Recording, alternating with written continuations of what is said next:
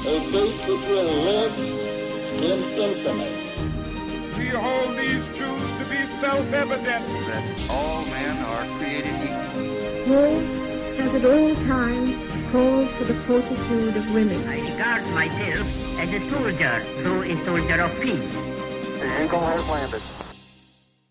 Welcome to the Today in History podcast, where you learn about an event that occurred today, January 3rd, from history. Today's episode is titled, George Steinbrenner's Group Buys Yankees from CBS.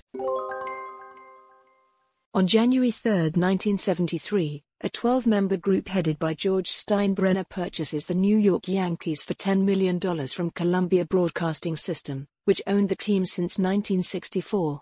The group includes CBS's Yankees president Michael Burke, who briefly serves in that role under Steinbrenner. Known by many as the boss, Steinbrenner goes on to become one of the more controversial owners in sports history. Steinbrenner's initial investment was actually fairly small, $168,000, which was a little less than a 2% ownership stake. However, over the years he wrestled majority ownership of the team from others. 4 months after Steinbrenner's purchase, Burke resigned his position. When he died in 2010, Steinbrenner owned 57% of the team. Business Insider reported read more. Yankees announce purchase of Babe Ruth. Steinbrenner, who made his fortune in the shipping industry, had a football background. He served as a graduate assistant at Ohio State under legendary coach Woody Hayes.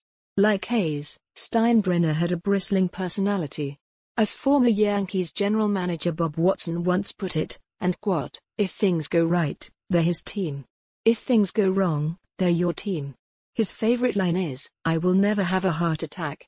I give them ... The boss could be abrasive in the media toward his own players and managers. He hired and fired Billy Martin 5 times as manager and wouldn't let players have facial hair below their upper lip. He was mocked on the TV show The Simpsons for that. Steinbrenner was even banned from Major League Baseball for a period of time after pleading guilty to making illegal contributions to the presidential re-election campaign of Richard Nixon. Over the course of Steinbrenner's ownership, the Yankees won 7 World Series and 11 American League pennants. The team is one of the most valuable in sports. Today's historic event is provided by History.com. You can find a link to the article in the show notes. Help support the podcast by rating us on your favorite podcatcher, or support it on Patreon by visiting patreon.com/autopod. Thanks, and tune in tomorrow for an all-new episode of Today in History.